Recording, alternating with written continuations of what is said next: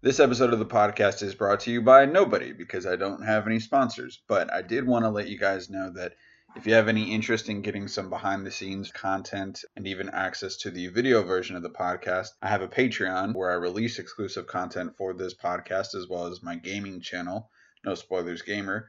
If you have any interest in that, you can find it at patreon.com/no spoilers lucid life. I also want to say happy New Year. Happy 2021. I hope everybody is safe out there. I want to say thank you to all the listeners that have been listening and downloading this podcast, both in my home country, the US, but also around the world. I'm very surprised and very, very grateful to see so many different countries that have expressed interest in this topic in this little podcast of mine. Very grateful, very cool. Also, on that note, if anybody has any questions that they would like to ask my future guests on the podcast or myself, feel free to email and ask those questions at a lucidlifepodcast@gmail.com, and I will go ahead and answer or ask my guests the questions that I like. So this podcast and the next one have already been pre-recorded, so any questions that I get won't be asked to my next two guests, but any questions for the future will most certainly be taken into consideration. So, my guest for this episode is Jenniffer. She is a married mother of two. She is a lifelong lucid dreamer and astral projector, or I guess I should say astral projectionist. I've never actually heard what the right term for that would be, but she practices astral projection and lucid dreaming. She's been doing so for her entire life.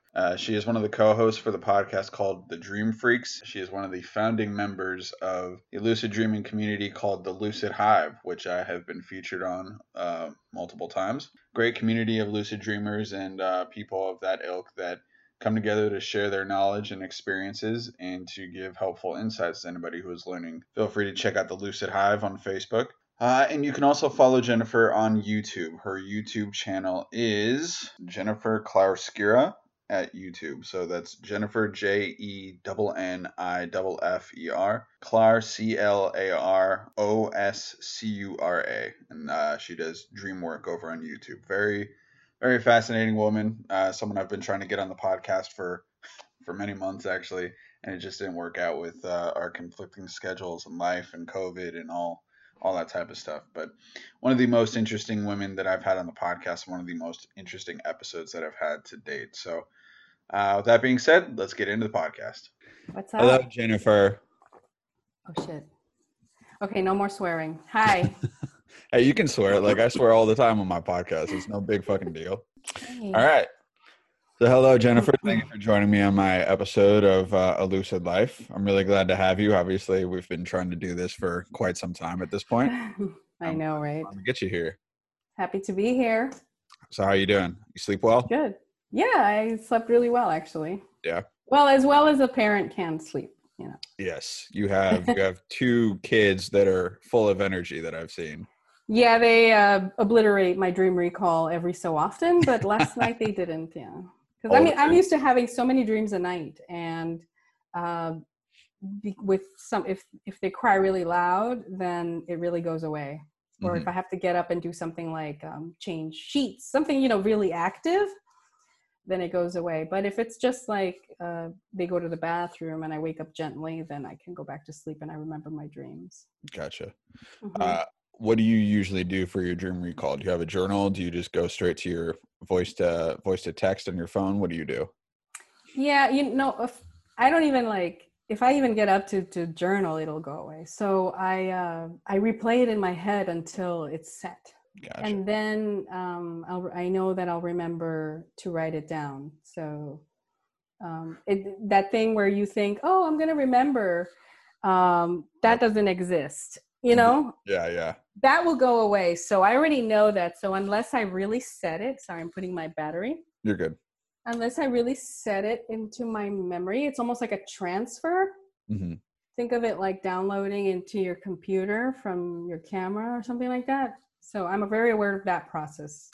Like when it's in the area that it can delete itself versus when it's in the area where I know it's going to bridge over. Yeah, that makes sense. It's for people that are listening that aren't familiar with what we're talking about. Your brain has this natural process when you wake up in the morning of even the slightest movement for whatever reason can cause boom. Yeah, can cause whatever, however vivid and clear in your mind, what you were dreaming of was, the second that you move around, for whatever reason, there's like this auto erase thing that just takes place. So essentially what Jenniffer is saying is that before she really does anything, assuming that the kids aren't really making a whole commotion and she doesn't have to immediately just fucking jump up and see what the hell is going on, she's literally replaying the entire scene that she's experienced to the point where she's essentially downloading the information from that like erasable ether spot to where it's fully implanted into her brain and she just knows what the fuck happened, right? Yep. Yeah. Sometimes if I do have to get up, I'll replay it as I'm doing something like changing a diaper. That's And you know, that's a good escape from having to change a diaper. I like that. Even as I am saying it out loud or replaying it to download, it's still like elusive. It's still escaping, and I'm like grasping at the last bits that I can. Yeah, it's so weird how that happens. You know, like I wonder what nature's reasoning for that was, for us not to be able to fully just remember everything all the time. You know.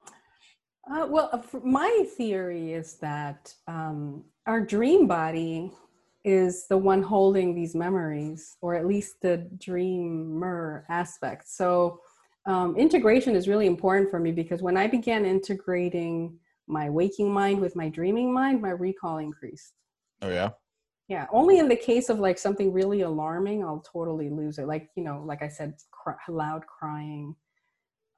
But if I before my kids, I was able to not lose my dreams. I have like so many dreams because I would immediately, you know, that moment before you wake up, I guess they call it the not the hypnagogic, the hypnopompic stage. That stage, I was very conscious that I was about to come out of a dream. So I would like really work hard to, I guess the point is, wake up consciously makes a big difference. Right. Like being aware that, okay, the body is now getting ready to wake itself up. So staying in this state of mind through the wake up part. It's kind of like, instead of the opposite of falling asleep and into a lucid dream, you know, like a wild, Right. is that what it is? Yeah. I wake up lucid, so that my dream gets I get a little notification that I'm about to wake up, and I take it from there, like with So awareness. that's called hypnopompic. Hypnopompic, if I'm not. Okay. I I'm the know worst person. I've experienced that like numerous times. I never really had a way of formulating it into like a word, like describing exactly what that thing was. But I know what you're talking about, and I've experienced it. Yeah, hypnopompic is the opposite of hypnagogic. Hypnagogia happens before you sleep, between Right. sleep and awake. Hypnopompic is upon waking up, you know, that area too. That Gotcha. like, When you're talking about integrating your conscious self to your dream self, are you talking about like the whole idea of like if you wanted to do something specific in a dream state, so like having that idea, that thing you want to do consciously in your waking self, to where it's so embedded in you to when you become your dream self, it's just like automatically there? Is that what you're referring to? Like if I wanted to go to the moon, and you know what I'm saying? Like if my dream intention was I wanted to go to the moon, I walk around my day just reminding myself that I want to go to the moon. I want to go to the moon. I want to go to the moon, and having it like so ingrained in me that once I become lucid, it's just there. Is that what you mean? I mean, I like that idea, but no, what I meant was the dreaming mind, bridging it into my waking reality. So what people call lucid living, except on steroids, like the nth degree, like really waking dreaming. So I like to, people use certain parts of their brain when they sleep, and I like to use those when I'm awake. So it's kind of like I guess in a way like you go in a sort of trance. I don't know, it's not really a trance, but I guess a waking trance. Okay. I don't know how else to explain it. Like waking trip, a waking hallucination, a waking dream. So my day begins to resemble a dream because my mind starts to treat it like a dream. Okay. So when I integrate the waking mind to waking self, that's what I mean. Like I am aware that they are not, when you don't leave when you wake up. Right. That's Right. what I mean. Like, I don't think that when I open my eyes, my dream stops. Okay. So, yeah. So I like to think that reality is more flexible and vice versa. I kind of vibe into that. I kind of believe that because I think I've talked about this with Lana. But every day, basically, I'll have at least one moment where I'm just going about my day, and then all of a sudden something shifts, and the world itself, like the perspective that I'm able to see for some reason, all of a sudden looks exactly, you know how like a lucid dream has like a certain look to it. You can't really describe it. It's just something that you fucking, once you're there, you're like, oh, I'm here, you know? Yeah. Pretty much once a day, every day, I'll have a moment in my waking life where all of a sudden I'll be going about my business. All of a sudden there'll be this shift and the world looks exactly like it does when I'm lucid for some reason. I don't know why, but whenever that kind of stuff happens, that kind of furthers my own personal beliefs that like, I remember, this is kind of going off topic a little bit, but it'll come back. I remember it's probably like a month or so ago, you were talking about some of the messages you get in between, like in between being awake and the dream, like the thing that you said that life, what was the message you heard? Like when you woke up, you heard Which like a one? voice, you heard a Which one? voice, you heard, yeah, which one, right? You heard a voice say like Earth was like a game or something like that. Oh my God. Yeah, I don't remember that one. But yeah, Earth. Yeah, I remember that. I just don't remember the exact words I Message. used. But So it was like where Earth. It was a weird thing. Earth is or Earth was. Earth was a game, right? It was like yeah, a past tense, which was the yeah. eerie part. But so like that whole thing, like, okay, so Earth is like a game or whatever, right? I've had a similar message where, and this, I've had this message twice, but it's not like I heard it from, some outside force or whatever, whether it's, whether people want to believe that it's in your brain or you're actually hearing something that's beyond your body. Are you familiar with the song, row, row, row your boat gently down the stream? So twice in my life, and one of them happened very recently, I heard the message, merrily, merrily, merrily, merrily, life is but a dream. So it's like, I heard that song upon waking up for some reason Hmm. twice. And so when I heard it, I was able to process it like, holy shit, uh, row, row, row your boat. Your boat is your vessel, your body. The stream is life and time. So you're rowing your Hmm. body and through the stream called time. And then life is but a dream. So that kind of, when I heard that twice now, and you talk about what you heard and then having the fucking moments where I wake up or I'm walking through my day and all of a sudden everything looks like a dream for some reason, it kind of furthers my belief, or at least my suspicion, that this layer of reality that we're currently in right now, this physical three-dimensional one that we're occupying, might be like more connected with that dream one, quote unquote dream, that we go to when we're sleeping. I don't Hmm. exactly know how, but I do think that there's a little bit more, uh, that they're both very malleable. You can kind of bend it to your will to certain extents. Um, Well, I've tested this out oh, because I test everything out. I have nothing to lose. Sometimes that's how I feel. And I feel like that's a good point of beginning. mhm. So I had a mentor in California who introduced me to the waking dream. And she took me to a forest. And she said, basically, just describe the present moment as it happens without labels, just as if whatever appears, and slowly things began to get weird. And then there was this wolf all of a sudden, and it started to get funny. So, you know, that was just a couple of times that she did that with me. And And then this was in the three-dimensional California. waking. Yeah, this was in my waking reality. Okay. So that was when, and I had already read like Carlos Castaneda books in the past where they basically enter dream portals in waking reality. Hmm. A lot of the teachings are about dreaming as a seer, as a sorcerer, so it's like a waking reality thing, not just a Okay. dream thing. There's not really much difference in those teachings. So I decided to do that one day in the subway, breaking down the story. Instead of like saying I am in a subway, I start to really describe things without their labels. So instead of the floor, it was platform in which I step into to arrive to a certain vehicle, which was the train. So you describe things like that, not with the name train, but long elongated vehicle and things like that. Like a story almost. Yeah, and then I decided to do something different. Okay. And I decided to tell the story, to continue the story while I was waiting on the platform, as if I had already gotten to the point of creating it like in a lucid dream. So I said, when the doors open, so this hasn't happened yet, I will see, and I said the most ridiculous thing, like a bunch of teenagers with colorful clothes and mohawks, colorful mohawks with bicycles. And of course, the doors opened of the subway. Nothing happened. There were no teenagers with mohawks. Okay. And I was very upset.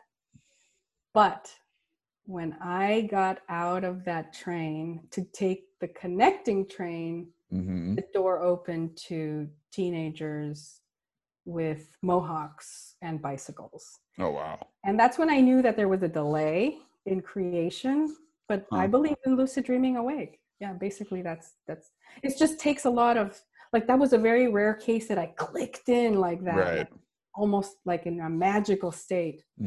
I do that every so often, but it's something that I wish I would do more. Yeah, it's so weird, man.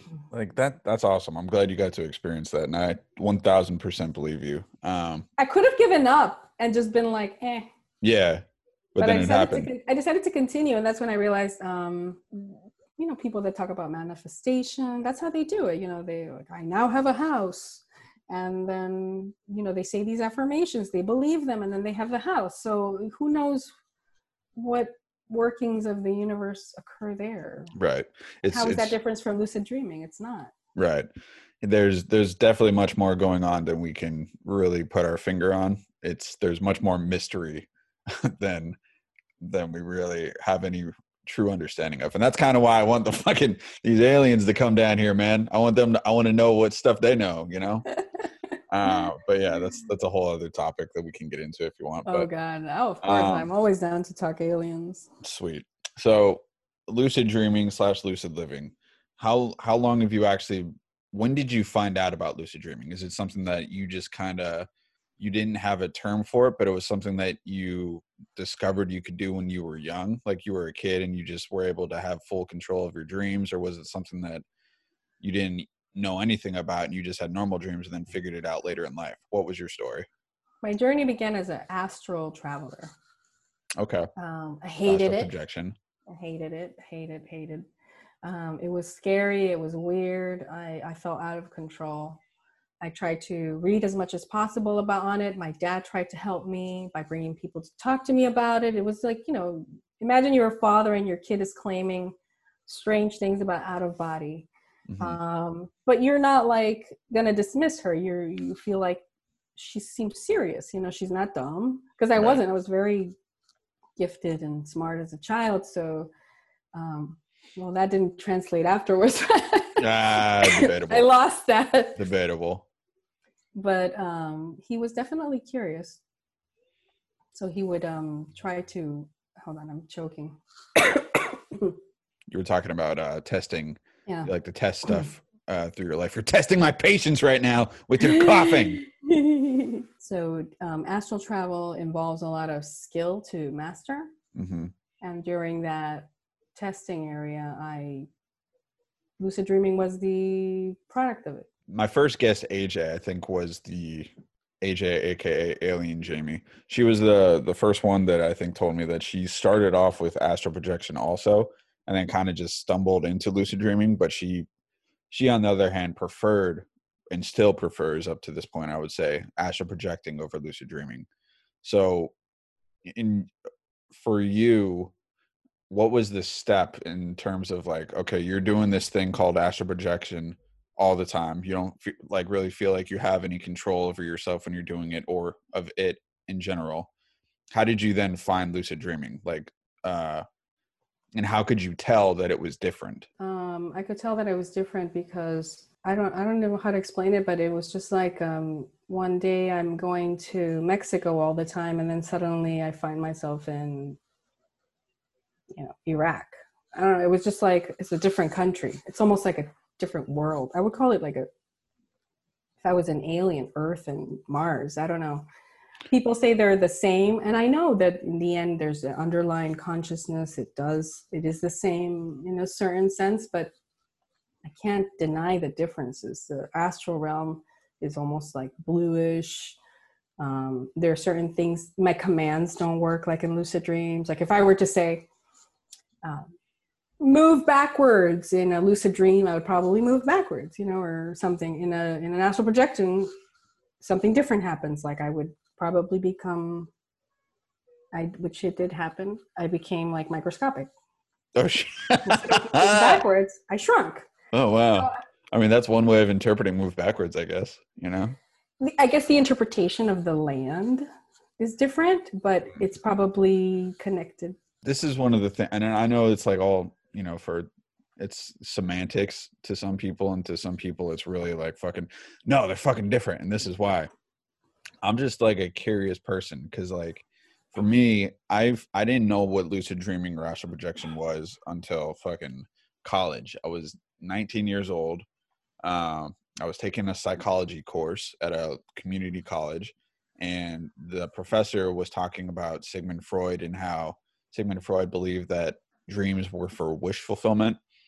And there was like this small little section in the book we were reading. So if the book itself, if the pages were like as big as your computer screen, there was a tiny little corner of it that had Stephen LaBerge's book, Exploring the World of Lucid Dreaming. And she just asked, she was like, has anybody heard of lucid dreaming before?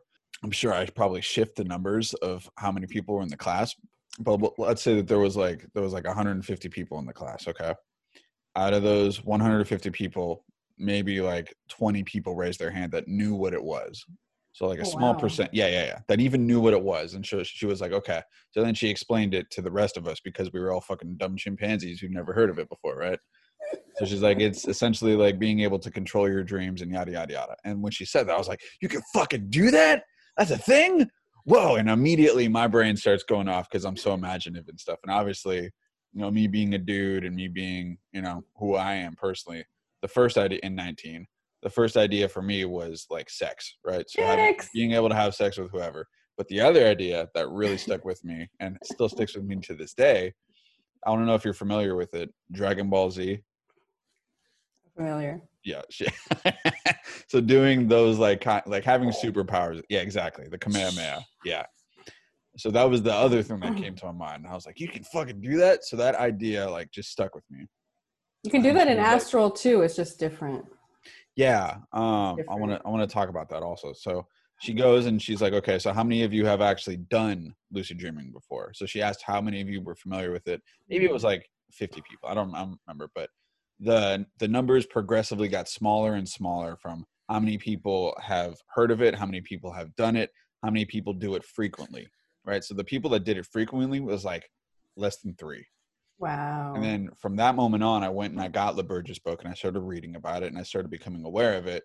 And that was in 2008 is when I first like learned about it. But I didn't really start being a real practitioner of it until 2010 when I got clean from meth.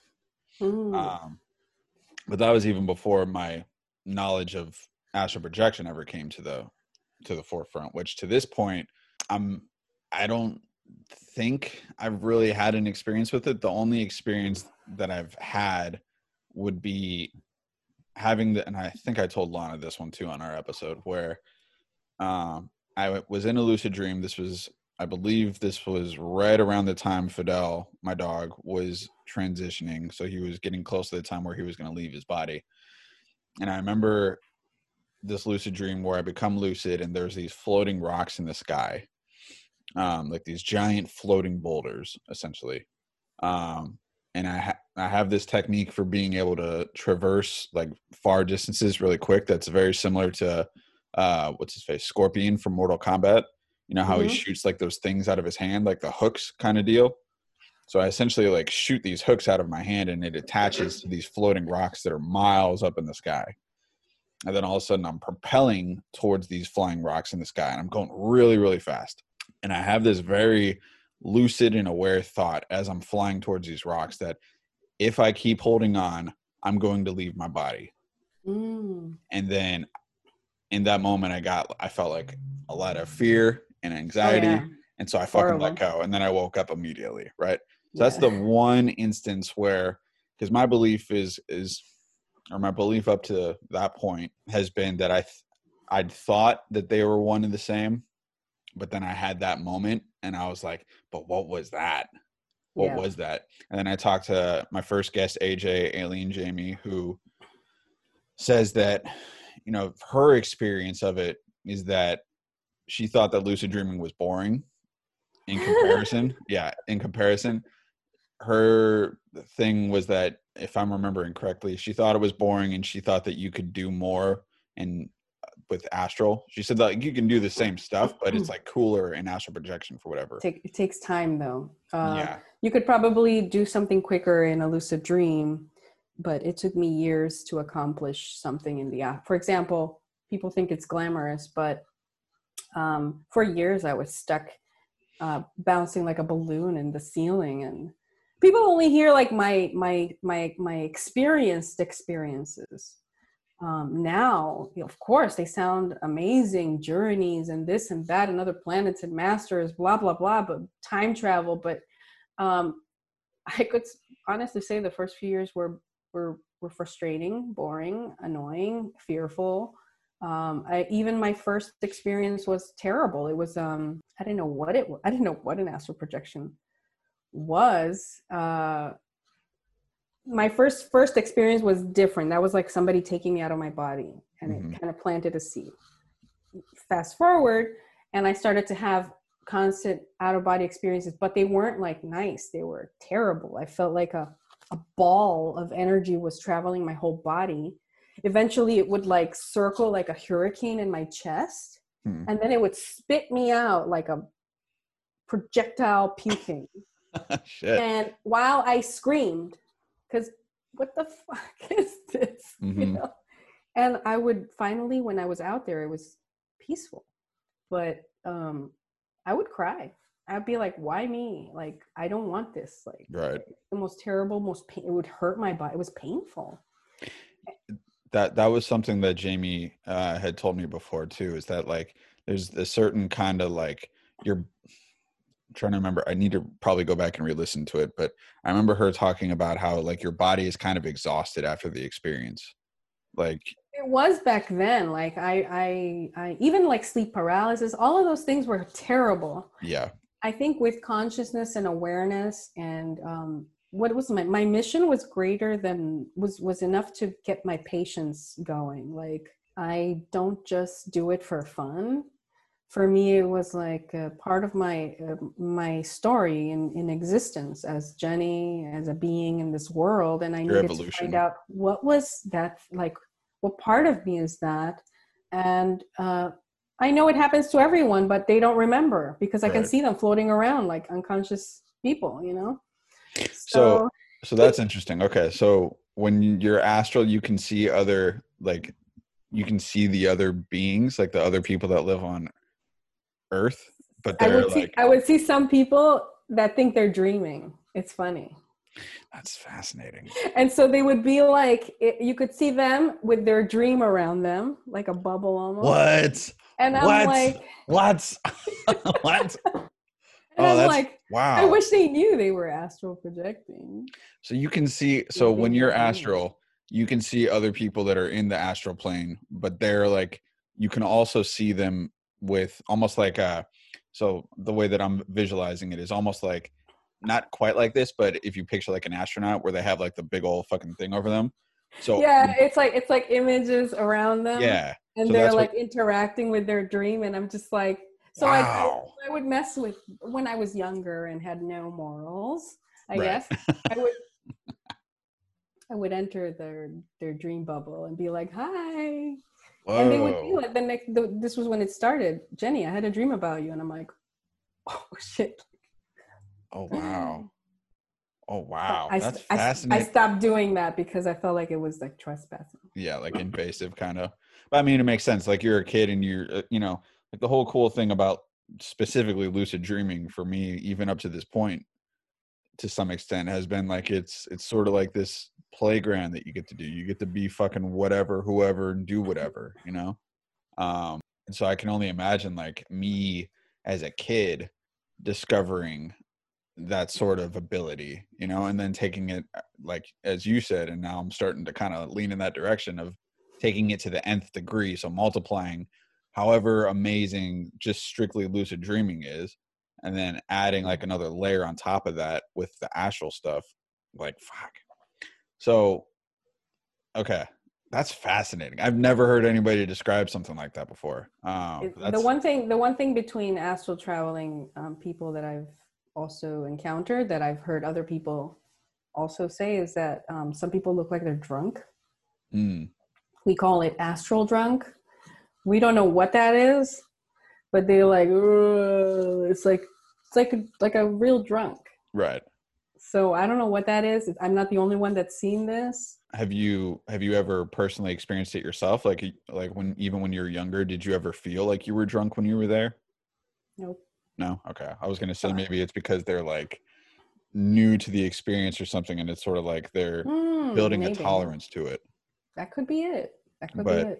If you might have just been like, because there's certain people that, like you yourself, you sort of just stumbled into astral and then lucid dreaming as like a natural inherent ability of yourself. So maybe you never had to build up that kind of tolerance for it. It was just there, and all you were building up was your for a long time I couldn't leave my room. So I went through that, like bouncing on the ceiling like a balloon, crawling on the floor very slowly because I didn't know how to move in the astral. Interesting. It's not like a lucid dream where you're moving. I did not know how to move. It was like a completely new, it's like a learning to drive. Like I am doing right now. I'm very wobbly. Can't do my turns. I forget what's gas, what's stop, what's go. And it's reminding me of my first astral projection. I'm like, Jenny, one day you're going to be a pro at driving, just like you sucked at astral. You sucked at all that, Yeah. I'm learning some of that humility. Like you're learning some of that humility for driving at this point, like you did with astral. I'm learning some of that humility by just having like strong ankles at this point, like I'm for those that, most of the people that are listening to this won't know, I'm assuming, but yesterday I rolled my ankle really fucking badly while running. I wasn't wearing my minimalist shoes, my zero shoes. I was wearing normal New Balance, and I was on kind of uneven surface, and I fucked myself up. But so I did like a little bit of research, and I ordered one of these like kind of wobble boards that I think will be really good for my balance. So just know that I'm with you in spirit as you're learning to better yourself as a driver, as I'm crippled right now. Hope you feel better soon. I will, it's a setback, but ultimately, like you said. But yeah, driving a car, it was like driving my astral body. I make a turn and I make it too wide. I really, really don't know how to make the wheel go back. I freak out. It's exactly the same. I would try to go, but instead I would bounce, I would try to get back in my body and I couldn't. It's just there's I'm assuming that there's a sort years and years and years. I'm not talking about, like, people need to understand this is like it could have been a decade of this. Oh, wow. Damn. Yeah, that's kind of sort of another way of comparing it for certain people is when you're lucid, when you are trying to figure out how to fly, there's like a lot of different techniques that people try to figure out in terms of like, okay, should I flap my arms like a bird? Should I fucking like, try to swim through the air? Should I try to Superman? I developed my own technique that I've found really, really useful that I call the gas pedal technique. So GPT. So you're learning to drive right now. So you're figuring out the whole balance between brake and gas, right? So for me, right foot is about elevation. Left foot is speed. So if I press my right foot down, I'll go up. if I lift my right foot up, I'll go back down. And the same with like the speed. So if I press my left foot down, I'll go really fast. If I lift it up, I'll start slowing down. Yeah. So I figured out that technique, and That's interesting. Yeah. So it kind of goes along. Also it's like how strongly do I step on the pedal? Because I used to say I would think that I'm gonna move forward, and dude, I would move across the earth in a millisecond, and I was like, I just kind of wanted to go outside. Like I didn't want to end up in Alaska, you know. So it was scary like that. Like it was like a wild. I was in the wild. Right. And I didn't know I was given this new body, and I didn't know how to use it. And that's why I say it's different than lucid dreaming. You can't feel that out of control in a lucid dream. And if you do, it's like minimal. Maybe it's sort of like the same kind of learning curve as it was for like lucid dreaming. So like maybe it's almost like starting from scratch again, you know, like starting. So you become like, obviously your experience was different because you started with astral and then went to lucid dreaming, but I've heard other people, and I, you know, obviously I think this will be my sort of journey once I actually get to the point of being able to consciously do this shit, you know, as opposed to it randomly happening as it's been up to this point. But I kind of feel like I've built all this time and built up all these abilities and knowledge and awareness of how to do things while lucid. And I've gained a lot of really life-changing and spiritual experiences that have changed me forever. But it took like a long time to be able to figure out how to do certain things, like when I want to, you know. So if I want to go somewhere, obviously I know how to do it. If I want to fly, obviously I know how to do it. If I want to create energy, I know how to do it. If I want to create elements, I know how to do it, yada, yada, yada. But it took like a learning curve and a long period of time to be able to figure that out with trial and error over and over again, you know. Maybe it's sort of like the same type of deal in that, because it's more, because I've heard you say this, I heard Lana say this, and I've heard Jamie say this, that it feels more like, to me, lucid dreaming feels more real than real. But I've also heard people say that astral projection feels that same way, but almost more intensely.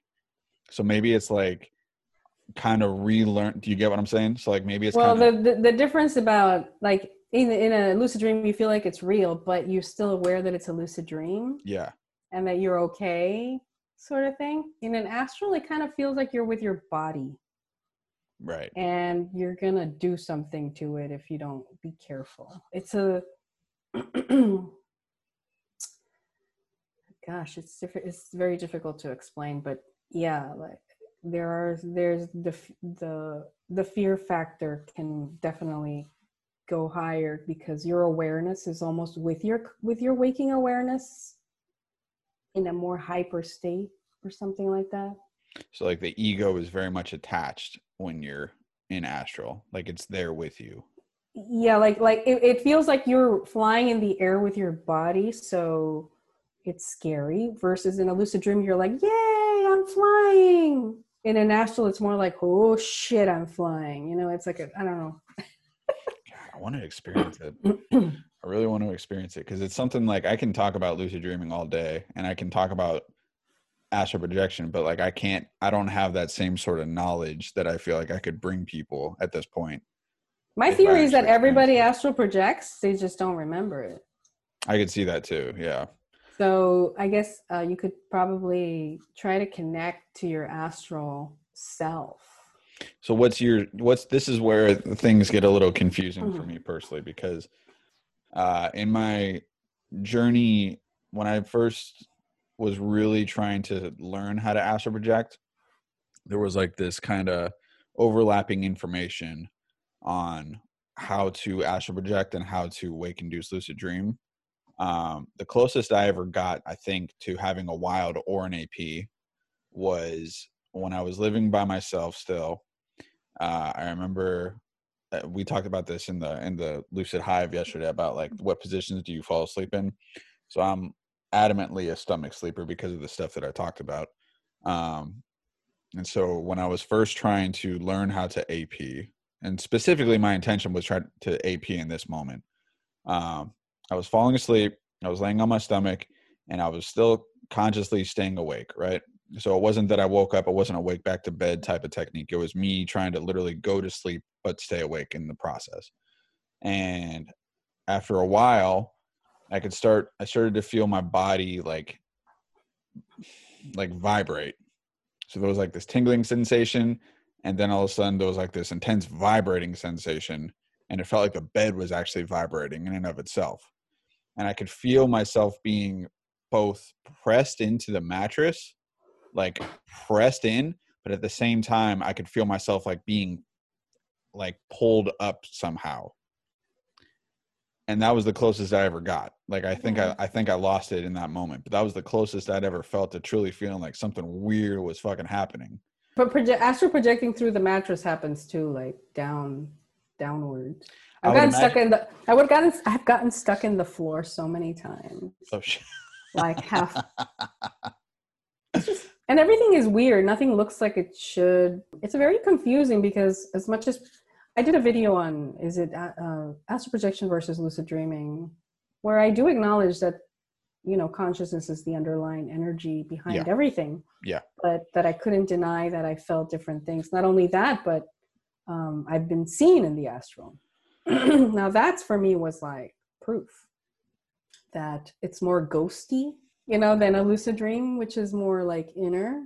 Mm-hmm. Astral is more outer, because I had a visitor once. It's my ex-brother-in-law. He was, back when I was with my ex-husband, he was in the living room and we were in the bedroom. And my usual time to project was in the morning. So I projected through the door and I was kind of like hanging out in the ceiling or whatever. And he opened his eyes. I guess because he was in the hypnopompic stage, he was able to see me because he freaked the fuck out. And he yelled, I shot back into my body. I came out and he was like, I just saw you there up in that corner. And I was like, oh, cool. Like, whoa. Like, that for me was the second time. My first one was my sister was pregnant. She was falling asleep. No, she was breastfeeding. She was pregnant. She was falling asleep in the chair and I was astral projecting and I went up to her and I said to myself, oh, Kathy, you should go to bed. And she kind of like opened her eyes, kind of like half asleep. And she said, yeah, I should. And she got up and went to bed. And I was like, oh, she heard me. Like, so those two moments made me believe that there's something about astral, that there's something different that people can see. Like people can't see you lucid dreaming, out in the street, but right. A person in the right in-between state can perceive a astral projecting experience. That makes sense, like that. And that maybe that was like when you were talking about hearing that voice that said that Earth was a game, maybe that was some sort of the same, maybe that was like kind of the same philosophy, is that someone or something was there with you in that moment and you were in that in-between state, so you were able to perceive the message that they were relaying to you about that. What you had said about the like you can leave your body while going through the mattress also, I can kind of understand that, because at the end of the day, like where we are right now is three-dimensional, right? So there's laws, there's physics, there's gravity and everything. But that place, lucid or astral, those places are like beyond the rules of what we encounter in the physical world. So like there really is no up or down there, right? Like you can just go it's all just directions and where your intention is going. So like, except that sometimes maybe it's perception, but you can't go through the wall. I'm very confused about some of these states because it's maybe my own perception. We had a difficult time back in the day, but it was difficult for me to go through walls. Obviously I need to have the experiences myself to truly like be able to experiment with it. But my rationale for what I'm perceiving from that story is like, it's kind of like when you're first learning how to lucid, it's sort of the same deal in that like, okay, you're so used to, I'm touching my wall right now. You're so used to having objects stop you from going through it that it's kind of like once you find yourself in these other states of consciousness, it's hard to let go of that, of the perceived nature of what you're supposed to be experiencing. So maybe in those moments, it's kind of like you're remembering what the rules are supposed to be, and you're having trouble letting go. And so that's what sort of prevents you from just allowing yourself to go through it. you know? Mm-hmm. It's scary because I thought I would get stuck and that's what ended up happening. Eventually, I would get stuck mid wall, mid ceiling, mid floor. Right. So, okay. So for you, what's your process in, how do you enter astral projection? Like, what's your process? So How like do I what, enter? yeah, like what things do you experience in the build up before you actually, um, experience it? Well, it's changed. So back in the day, it was the vibrations and then kind of like a buzz, but it all began horribly. Like I said, first it was the hurricane and the puking me out of my body. And then that evolved into vibrations and kind of like buzzing out or just kind of falling into the bed. Mm-hmm. Um, and then that evolved to sleep paralysis astral projections. So instead of having a sleep paralysis, I would just exit my body. And then I experimented with switching from a lucid dream to an astral projection. And that was interesting. I did that for a while. So What these was were that different. experience like? Well, I was wondering, like, how do I trigger my astral body, right? So I would like jump through windows, jump off cliffs. And at some point, my body and my bed would vibrate and buzz me out. So it was, So you could feel it while you were still, yeah, that makes sense. Cause yeah. I've felt like, I'm just remembering this right now, but I've had moments where I was in like a lucid state and like I moved my arm around in the lucid, and all of a sudden I could feel myself actually like hitting like my bedside table or something. Like my body actually hit the bedside table or some shit like that. I don't know. It's weird. Okay, continue. So your processes. Yeah, so that was for a while. And now I kind of am in that place where I can't call something an astral projection anymore, nor a lucid dream. I haven't known what to call it, soul journeys. Um, it's way more shamanic. I don't even like that word, but it's like, it's now just feels like a bunch of soul journeys. And I Hmm. can't really define the area I am in anymore. It's almost like beyond an overlap, something else has happened. I don't know if it's with the evolution of all the, just like everything has evolved. I just feel like my experiences evolved to this point where I can't label it one or the other. I try to sometimes. I'll be like, oh, I had a lucid dream, but inside my head, I'm like, no, Felt that was different. deeper. Yeah. I just don't know how else to describe it. OB, LD. I just feel like LDOB are just like the beginnings of something else. Yeah. I, I had a, is at the end of the day, all that really matters is that it's a conscious experience, right? Your consciousness is experiencing these things. That's the one underlying continuity with all of that. I recently had, I would describe it as a lucid dream where I was in like a classroom setting and there was this being, I can't remember what they looked like, but it was a humanoid being, and they told me that one, they said that my life was a classroom. That was their wording, was that your life is a classroom. But my interpretation is that, I don't know if you can hear that car going off, so I apologize to everyone if you can. My interpretation was that you're meant to learn something in this life. And the being also told me that they've been with me from the very beginning, like always right next to me, and that they have been with me, like if I wanted to go up, if I wanted to go down, wherever I wanted to go, they were always with me. And I remember asking them something about love, like, are we meant to learn how to love? And they said, yeah, but at some point you won't need it anymore, or something like that. Wow. Yeah, like at some point you'll reach a place where you won't even need to love, or something like something weird like that. But when they said the life is a classroom and that they've been with me for the up and the down and wherever I wanted to go, that kind of also adds to my belief that, like, okay, so I think there's like layers and levels of consciousness, in that whatever we're experiencing here, that this isn't all there is, and that when it's over, this won't be the end of it. Like, there is some sort of continuation that goes on afterwards. Well, I had no choice but to view the astral world and the dream world and all the in between as intelligence.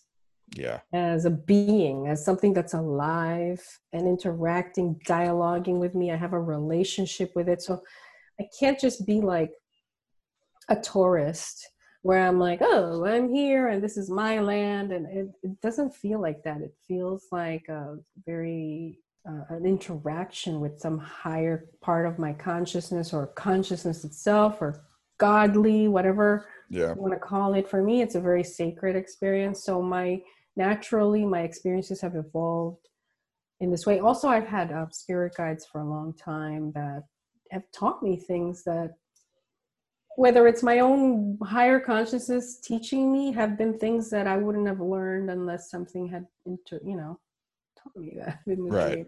Like how to clear a room from negativity and energy. And I didn't want to do it, but they were very insistent. Like, you got to learn how to do this. You got to learn to, So I didn't have YouTube. I'm an old person.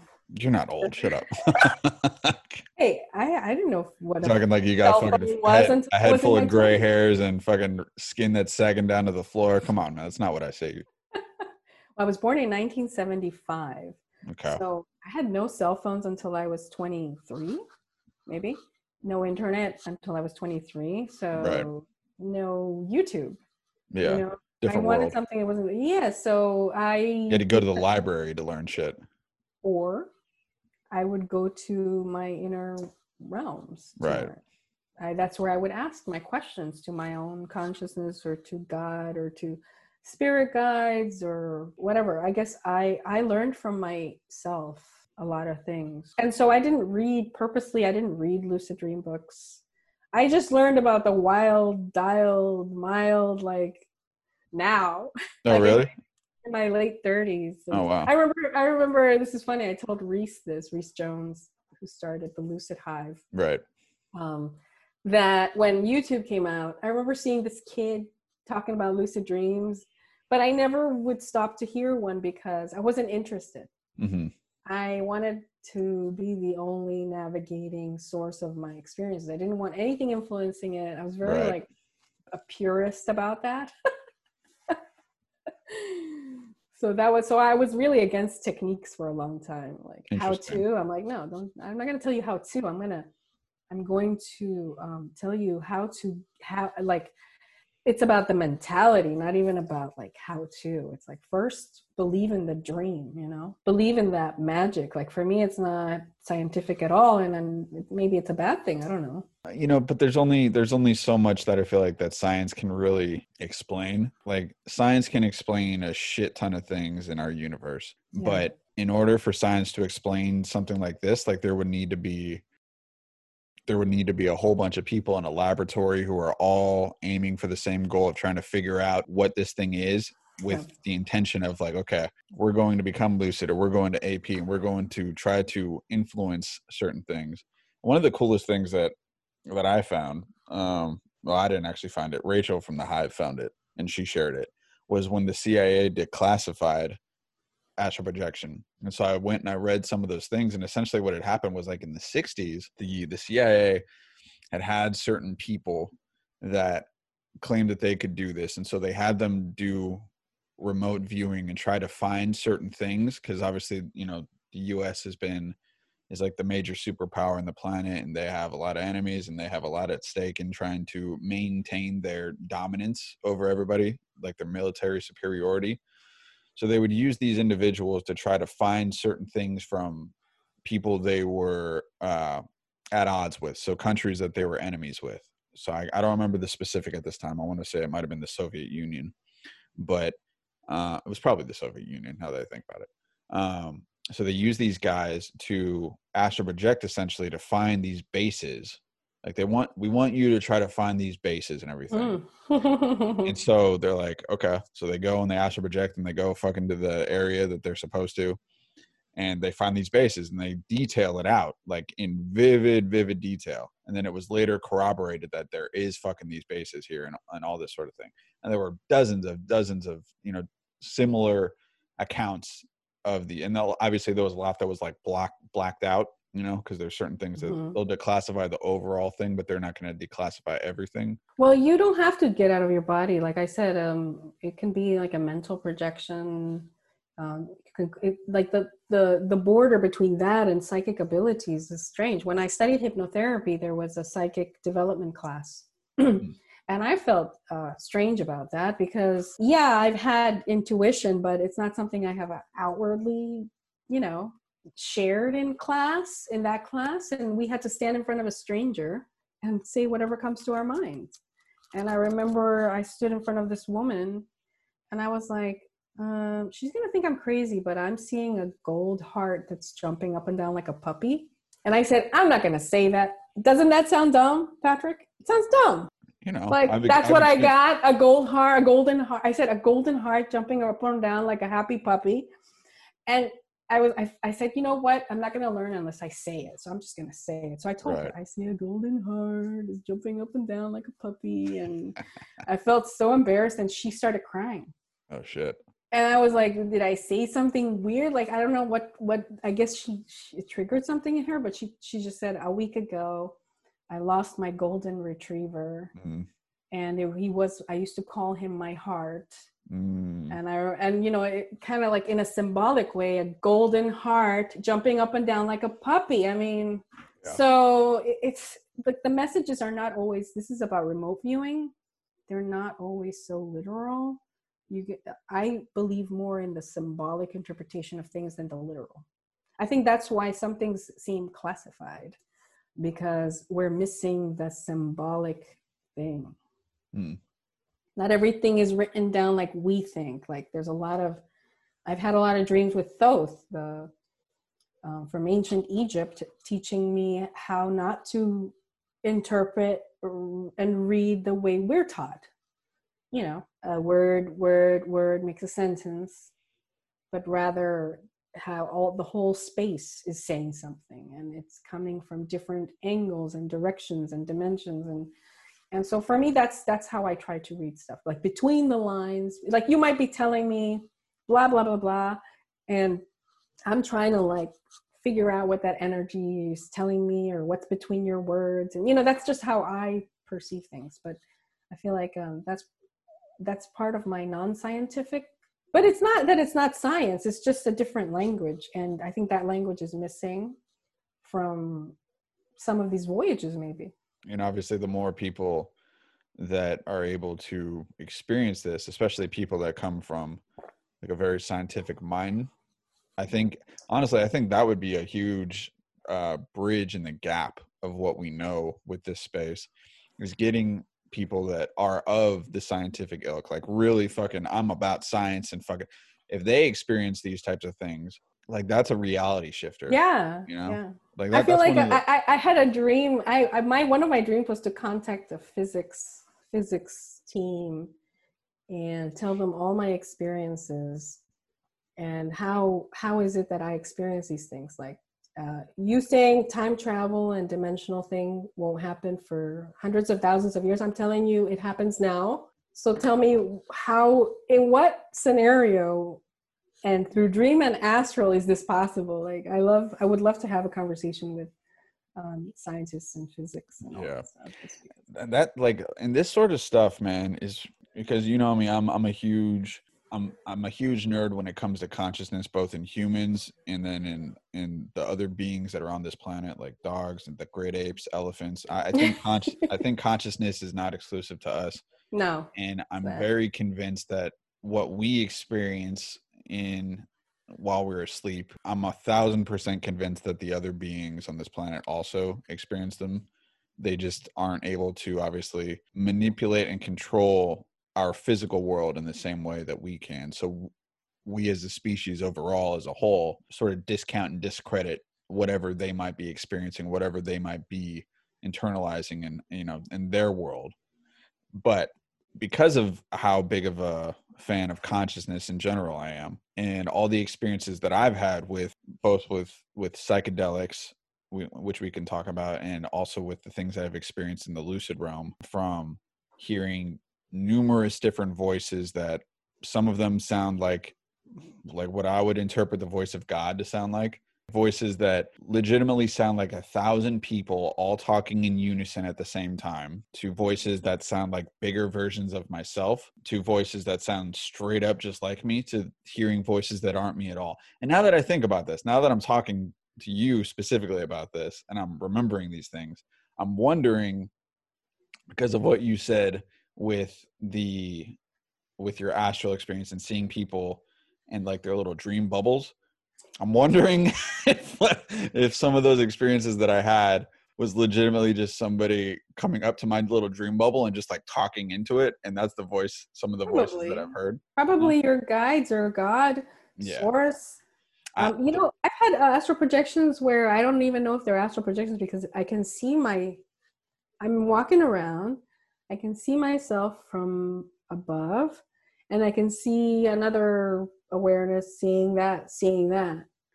So it's kind of like a triple body thing, and I never understood what to call that either. So it's even within what is an astral, I think that thing where you think just one thing comes out is not correct. I feel like we are many things, but what we need to learn how to do is how to bridge that into our waking awareness. Yeah. So I think if you master your bridging and waking awareness, expand that, I think there won't be a limit to what you can explore without having to, leave and, do all these things. And I definitely think that there is more to learn to be able to do that, because I remember when I was younger and when I was first experiencing these voices, there was this book that I'd read called Fucking. It was called Fucking. That was the book. No, it was like something. It was like The Real or something. It was by this dude named Dwayne Hepner, who was the neighbor of my former sponsor in Narcotics Anonymous. And so I was talking to my sponsor about lucid dreaming and all the experiences that I'd had and how fucking life-changing it was. And how, to me at that point, it was the most important thing. And to who made me what? Now it's Fidel, for sure.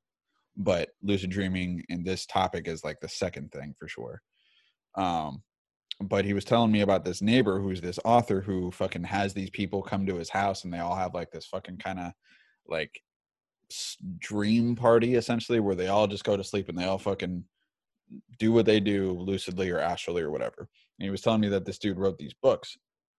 So I was checking out these books, and in the books he was talking about like there's different realms, like different levels. Like I don't remember the specifics, because part of me started to not really believe what he was saying, because his, one, I was fearful of some of the things he was saying, and two, I was not really impressed with the grammar, because there was a lot of bad grammar and a lot of stuff that I was just like, how the fuck is something like, how is this even published if this is like this, if I'm noticing all these little things. But anyway, so in the process of learning about the different levels that he was talking about, or the realms, I tried to actually experience some of them myself. So I would become lucid and I would ask the dream, or I'd ask the lucid realm, I want to experience the second realm or whatever.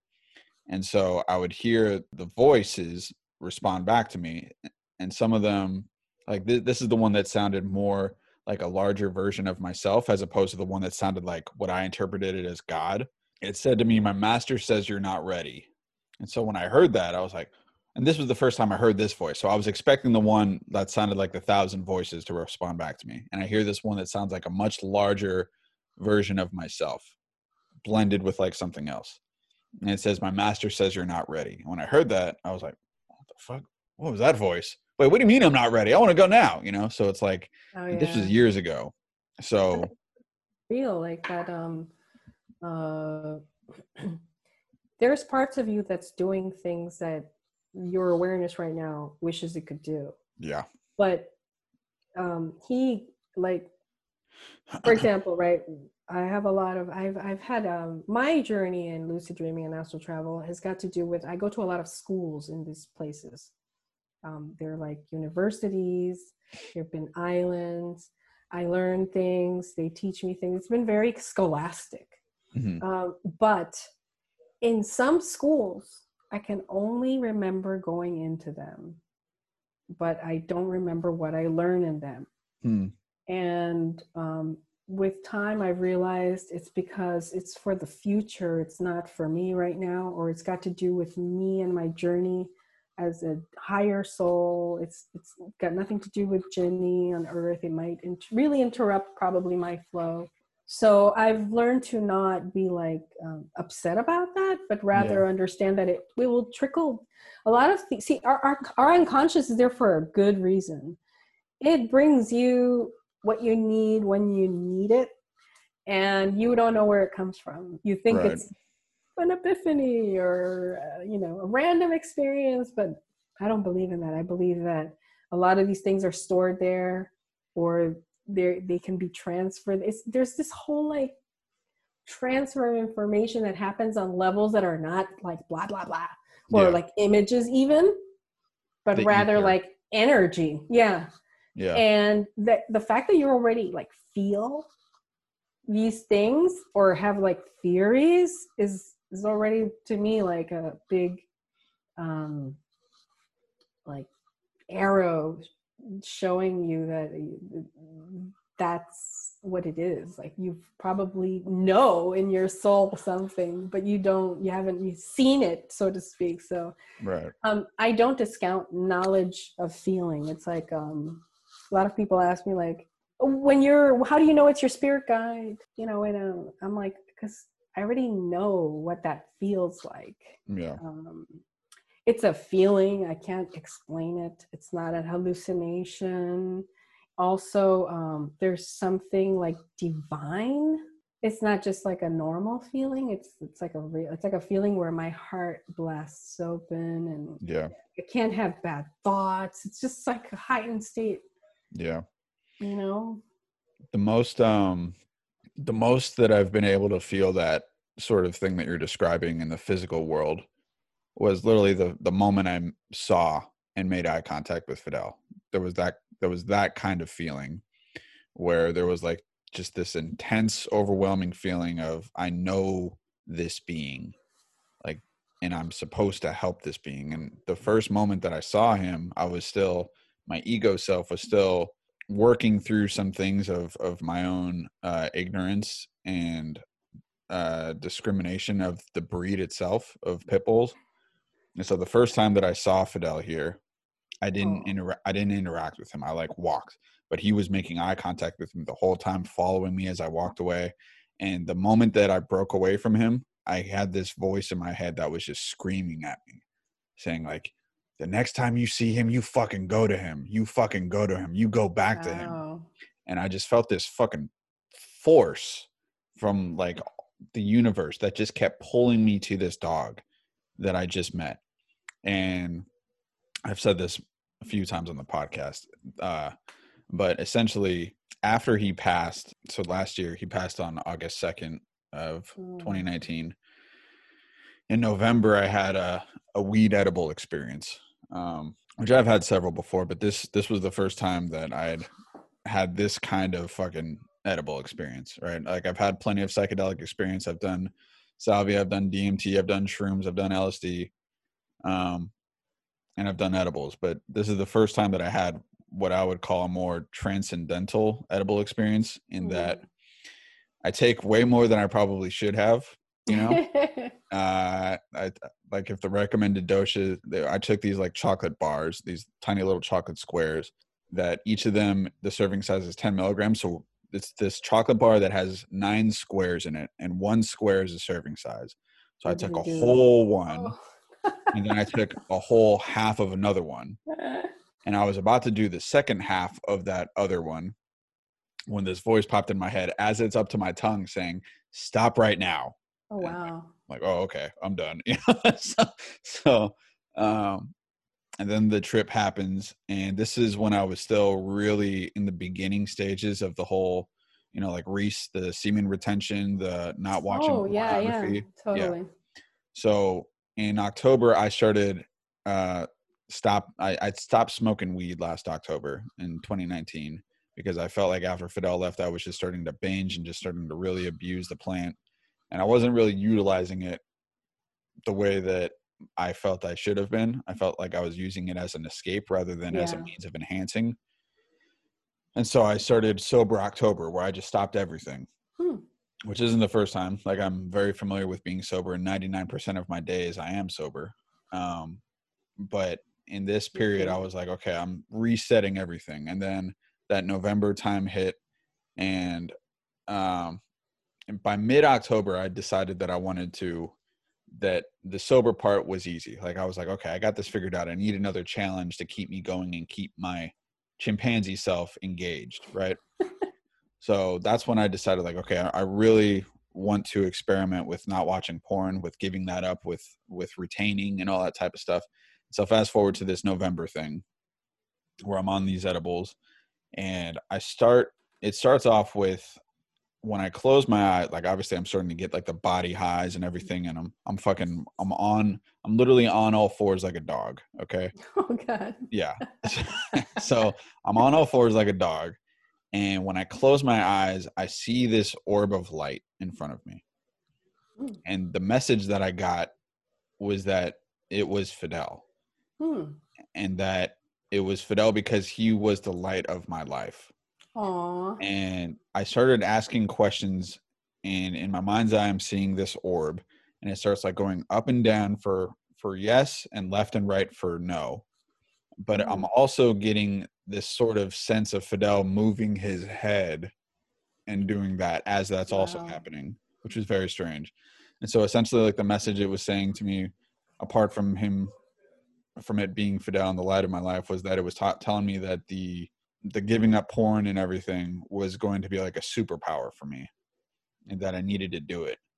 And that one of the things that it also said, so this is going back to that, what you were saying about like this just intense feeling and knowing that you can't really explain, and how I felt that with Fidel the first time I saw him. I had always been of the belief that he was my soulmate from that moment.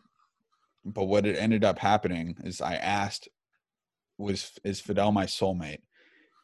And I saw the light go left and right for no. And then I saw him like shaking his head no. And then this message came to me that said twin flame. And so at that time, I didn't know what a twin flame was. I'd heard the phrase once before, but the way that I consciously remembered it was that it was lower than a soulmate. And that I was like, I could feel myself resisting that. I was like, no, I don't want him to be a twin flame. I want him to be my soulmate. He's my soulmate. So fast forward, I fucking pass out. Like, my body, I literally just pass out on the floor in my room, everything. I wake up the next morning and I Google twin flame versus soulmate. Right. And the interpretation of what the Google webs said is that twin flame is essentially your other half. Like, it's the other half of your soul. Well, it's a part of your soul, like not separate. Yeah. And that its interpretation is essentially how I interpret soulmate. Oh, so right. When I saw that, I was like, fuck, yeah, no, he is my twin flame. Like that transcendental knowing of something that you can't explain.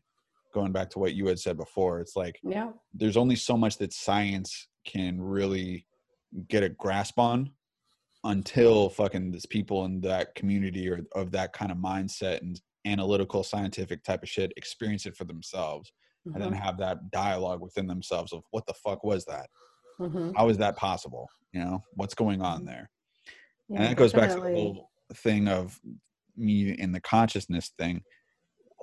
I want to know what these aliens know, you know, like the government has been talking more and more about them lately. I think for obvious reasons. I think at some point in the next maybe few months, maybe year, maybe in the next few years, who knows? But I think you're gonna dig this. I've been training for alien contact for a long time because I'm afraid of it.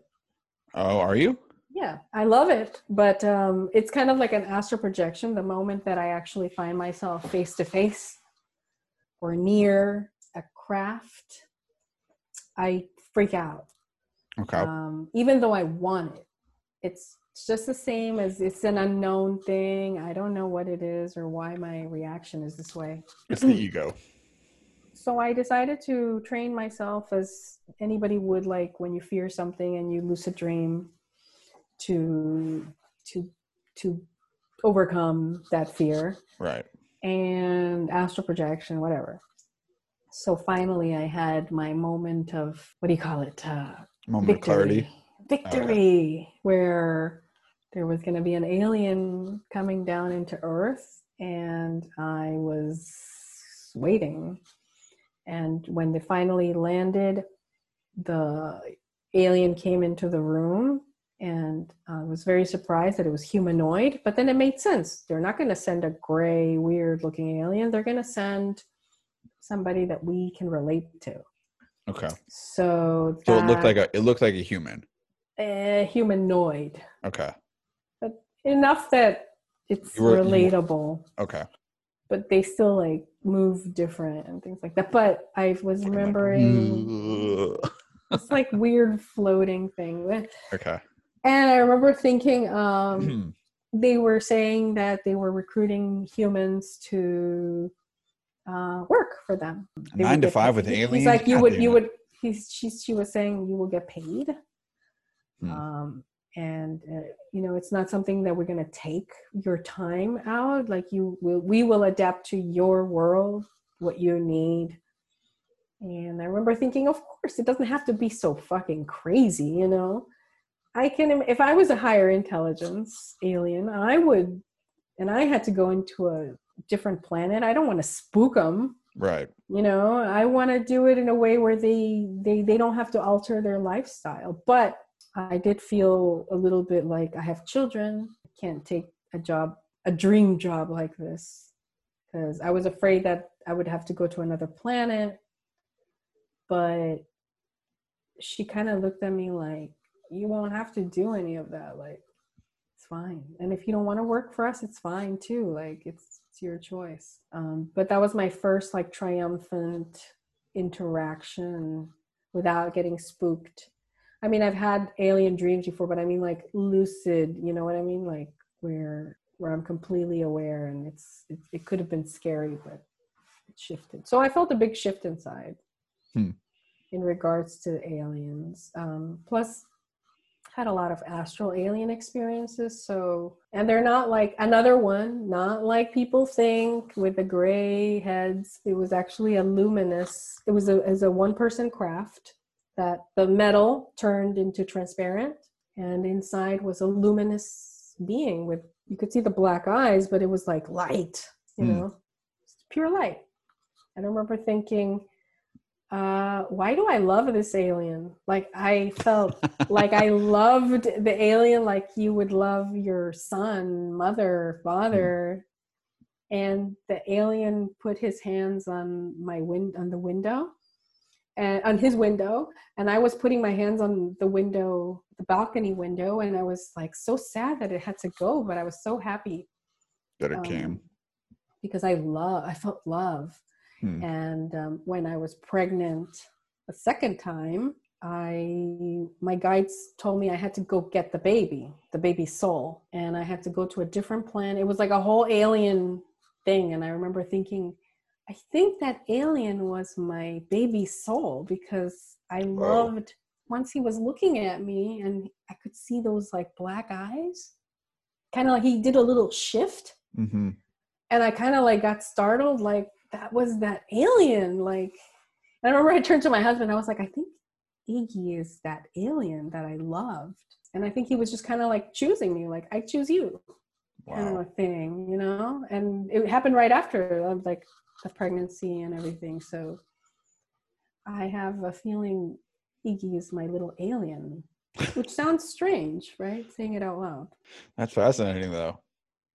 It's really fascinating. But for me, it's all about looking at things differently. Like, I don't think the media does a good job at showing us what aliens really are. And my dreams are showing me it could be a whole different thing. Yeah. You know, I think the real, and this is like one of my fundamental beliefs about humans, and like I say all the time, my inner chimpanzee, right? Which a lot of people laugh at, but like I'm serious when I didn't even know that when I sent you the ape. I was just choosing a funny image. It was funny, and you look great in that photo still. So I meant every word of what I said. Beautiful. But yeah, so because Homo sapiens in general, and I'm reading this book called Sapiens. which kind of goes over the history of humans, right? So there's been several different iterations of humans, from Homo erectus to Homo neanderthal to Homo sapien, which I found out from reading this book that a lot of those things were here at the exact same time. I'd always assumed that they evolved one into another apart from the Neanderthal, but apparently it's like how in killer whales there's different orcas in different parts of the ocean, and they're actually different subspecies of the same thing. That was the exact same thing with all the different species of humans. We were all here at the same time, just because of where we were located and the access to different foods and tools and resources. We evolved differently. If you don't believe in like the mushroom theory, or if you don't believe in extraterrestrial influence or whatever, but that sort of thing. Yeah. So I talk about the inner chimpanzee because we evolved from the great apes, right? And we still have so much of that DNA in us. And what I attribute a lot of our reactionary, fear-based responses, for me, I interpret that as the ego, because the ego was put into the human vessel as a means of surviving and not being eaten by jaguars, and knowing when somebody is not trustworthy and that sort of thing, right? So we're still very much in tune, and like, this is another reason why I think and believe that Fidel was my twin flame, because all the change that happened within me internally, as much good as recovery and lucid dreaming has done for me and my growth, it was all expedited exponentially because of Fidel. I could feel certain switches all of a sudden being flipped on because of him and everything in my brain. It was very bizarre. And I became much more aware of when my ego was influencing me versus when my higher self was communicating with me. So I call it left brain, right brain. And I think a lot of us are still very in tune with our ego, which is reactionary, fear-based and everything. And so you're talking about the media and their portrayal of aliens. And it stimulate, and you were talking about even earlier, of fear of change and the unknown and everything. And that also goes with the ego, because it's like there can be danger in the unknown. Because there could be a fucking space jaguar. There could be a fucking whatever in there. But I used to be fearless until I became a mother. Everything always comes down to, but my kids. Right. Like everything that stops me is like, I don't want to be separated from my kids. Right. And I've said no to a lot of things that happened in these realms because of my kids. And I feel like that dream put my soul at ease, that it doesn't have to be like you're going to get plucked out of your world and you're going to have to get on a spaceship and leave and never come back and not see it doesn't have to be like, I guess you don't know, because like the unknown is the unknown. So yeah. My dream work showed me that. My dream, I didn't take the job. I was like, my kids, I stayed in that weird my kids thing.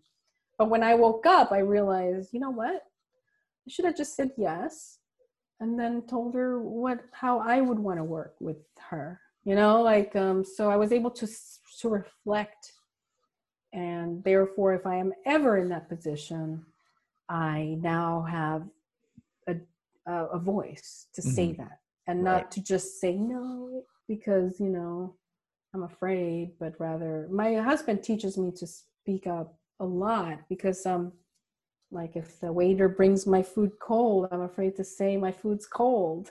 Right. And he's always like, Jenny, you gotta say your food is cold. Like you gotta speak voice up for yourself. Like not just in that situation, but in general. Like I sit in a table, there's breeze, there's sun, whatever. He's like, let's move. I'm like, no, we already sat down. This is embarrassing. You already brought us our water. That's me. Right. And he taught me to be like, you know what, if we have to change our table 3 times, let's do it. And because in the end, you're going to sit there for an hour and you got to enjoy it. Yeah. So, I came out of my ex relationship being very like fearful, even though I was a badass teenager and all these things. My ex like diminished me back to a pea, to the size of a pea. And I had to like build myself back up or integrate that like teenage Jenny and become that badass again that's not afraid. But it's been a journey. Like, I'm still on it. You know, your Fidel story though, have you read this book? Hold on, let me bring it up. Sure. For anybody that's listening, she's slowly rolling away from the computer screen. Enjoy it because A, I am rolling over my documents. A, it's about dreams, and B, there's a scene in here where all his aspects come together. This is the Sandman Overture. Whoa, by interesting Neil artwork. Gaiman. Yeah. Oh, dude, like that's just it's insane. Oh, it's a comic. Oh yeah, it's a graphic novel, and it's so beautiful. There's a part where there's something going on, and Dream, the character is called Dream, Morpheus, is in the same spot with all of his parallel reality aspects. One of them is a cat. And they're like all these aspects of himself are walking together because something's happening and they all need to come together for this. Something's breaking. I think death, the fabric of time or some kind of dimension is. So here is the gathering of him and all of his aspects. The cat is there somewhere. Oh, wow. But it's pretty cray. I love this book. Oh, there's the cats. Yeah. All squinty-eyed. But they're all there, like, trying to figure out what's going on. But anyway, it's what's it called? It's The Sandman. The Sandman Overture. The Sandman by Overture. Neil Gaiman. I'll send it to you on Facebook, but it's you're gonna love it. And they have so many, but he has so many books. This is just one of them. Yeah, that's interesting. I'm writing. I gave you like a little sample way back when of the. Yes, I remember that. That was so good. I've expanded a lot on it. So I've been kind of trying to really piece together what format I want it to be in, and I've really contemplated the graphic novel version of it. So it's interesting that I'm glad to see that there's something in that sort of same kind of realm that's in a graphic novel, because that makes and it's about dreams. Okay. Yeah. The main character is Dream. Yeah, fascinating. Well, dude, and yeah, just to kind of end things off real quick. Yes. First off, it's been a fascinating conversation with you. I really appreciate having you on. I can't wait to do it again in the future. We were talking earlier about, kind of messages you seem to get from, you were talking about like the blah, blah, blah, blah, blah, and then kind of getting stuff, what I call the ether. So stuff like ideas or images or things that seem to come from somewhere that are really kind of like, whoa, that really influence you in some way, that don't seem to be from you specifically. Mm-hmm. So this is something that came to me from the ether on 9/20/20 at 9:20 p.m. Yeah. So if anybody's into numerology, it's interesting repeating numbers that happen there. I was in the shower when this came to me. I was thinking about certain situations and it came to me. And I was like, holy fuck. So it's called the 3 fruits. So you're the second person that I've asked this on the podcast. So I'm interested, and I think I know what you'll say, but I'm interested to see what you'll say. So it's called the 3 fruits. So in front of you stands a tree that bears 3 hanging fruits. The first fruit hangs the lowest, making it the easiest to get along with the quickest. It will be sweet and taste good, but you will have to lower yourself to get it. The second fruit is at eye level with you. You will have to walk over to get it, which will take some effort, but it is the most in alignment with the you that you are right now.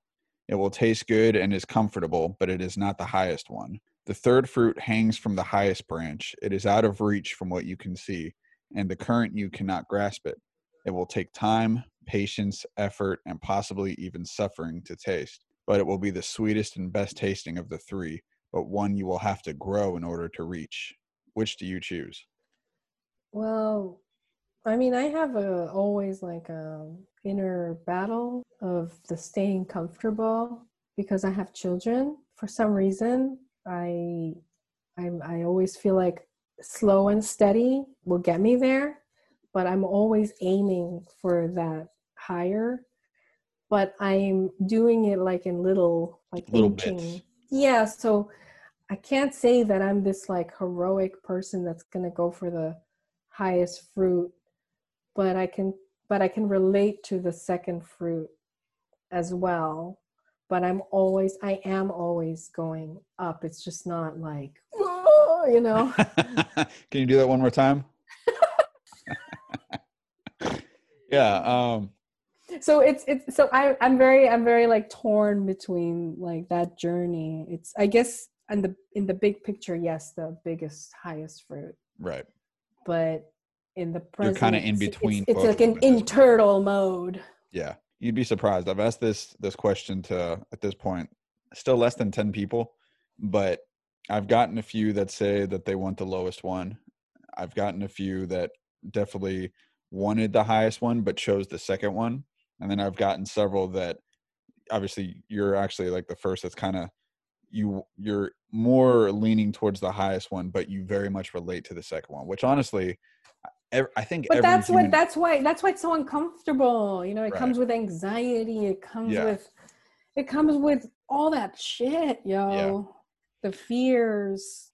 You have Yeah. to work on yourself to get there. Like, you have to Exactly. work on yourself to, you got to manage your emotions. You got to manage that anxious feeling. You got to manage the unknown bullshit. You got to It takes the best of you to get it. grow as a, yeah, it's hard. I mean, Yeah. sometimes I'm like, why do I do this? You know? Yeah. And I go back into my shell for a few days, but thankfully I have a partner that doesn't allow me to Stay there. wallow. Yeah. Yeah, he's like, well, this is, you know, it's fun. He tells me it's fun. So I always remember, like, whenever I'm thinking something scary, because I became real chicken shit in my later years, I remember, what would Dimitri say? It's fun, you know? I think that's So a good philosophy. I turn it into that like fun thing. Like, no, this is fun. Like, this is what I signed up for. This is cool. Like, this is, you know, teenage Jenny would be like, fuck Yeah. it, you know? So I try to do a little bit for her, but I'm dealing with the chicken, man. You know, that's the whole, like, what that Lucid told me about your life is a classroom. Like, you're here to learn, you're here to evolve, you're here to grow. And not everybody just fucking rockets forward to that ultimate spot, you know? Like Martin Luther King said, I'm going to be butchering it, so I apologize to everybody who's, you know, much more fucking, this is just my inner chimpanzee trying to sound, you know, a little bit more intelligent, right? But essentially his message was, no matter what you do, you have to move forward. So whether Yep. that moving forward is in leaps and bounds, like you're running, whether it's walking, you know, big strides, whether it's fucking just crawling on the floor, inch by inch, moving forward is Like the moving forward. beginning of my astral, this is how I view everything. I'm like, I crawled for years, Yeah. you know, stuck in walls like an idiot But you for created years. momentum because of it. And now I get all these like journeys. Yeah. And I've gotten to meet, you know, the councils that are behind my dream and my missions, and I've gotten to see my other lives and spirit guide and all these things, and I'm just like, you know what, I just keep opening these gateways because I keep moving forward. Yep. And no matter how slow, it's none of anybody's business. It's my life. Well, it's a journey that you'll have for the rest of your life. So embrace Exactly. it and It's the remember that dance. it's fun. This is fun. We're having fun. And that's something that I'm going to try to remember as I'm continuing to try to become a more wild and AP kind of guy and getting comfortable with And get the outside the sensation of box. sleep paralysis, you know? All of those techniques don't have to be as they're told. Like, I had to find my own way of doing shit. Like, you know, I told you the whole evolution of it from a sleep paralysis, from a lucid dream, blah blah blah blah blah. In the end, I didn't need any of that, but I did, you know, Yeah. just to have the experience and get to experience it all. But yeah, in the end, you don't have to leave your body to experience anything. I believe that you are the source. It's in you. You're already there. That's the mentality, and it's fun. Yeah. All right, Jenniffer. I really appreciate talking to you. This was awesome. We'll definitely be Thanks for doing this having again in the me future. on. Just cut out the coughing. All right, I'm leaving in that Jennifer's last one dying. though. I'm leaving in that last one right there. All right, I appreciate You can talking to leave you, man. whatever. I don't care. All right, I'm talk just to you soon. joking. Okay. Bye. Bye.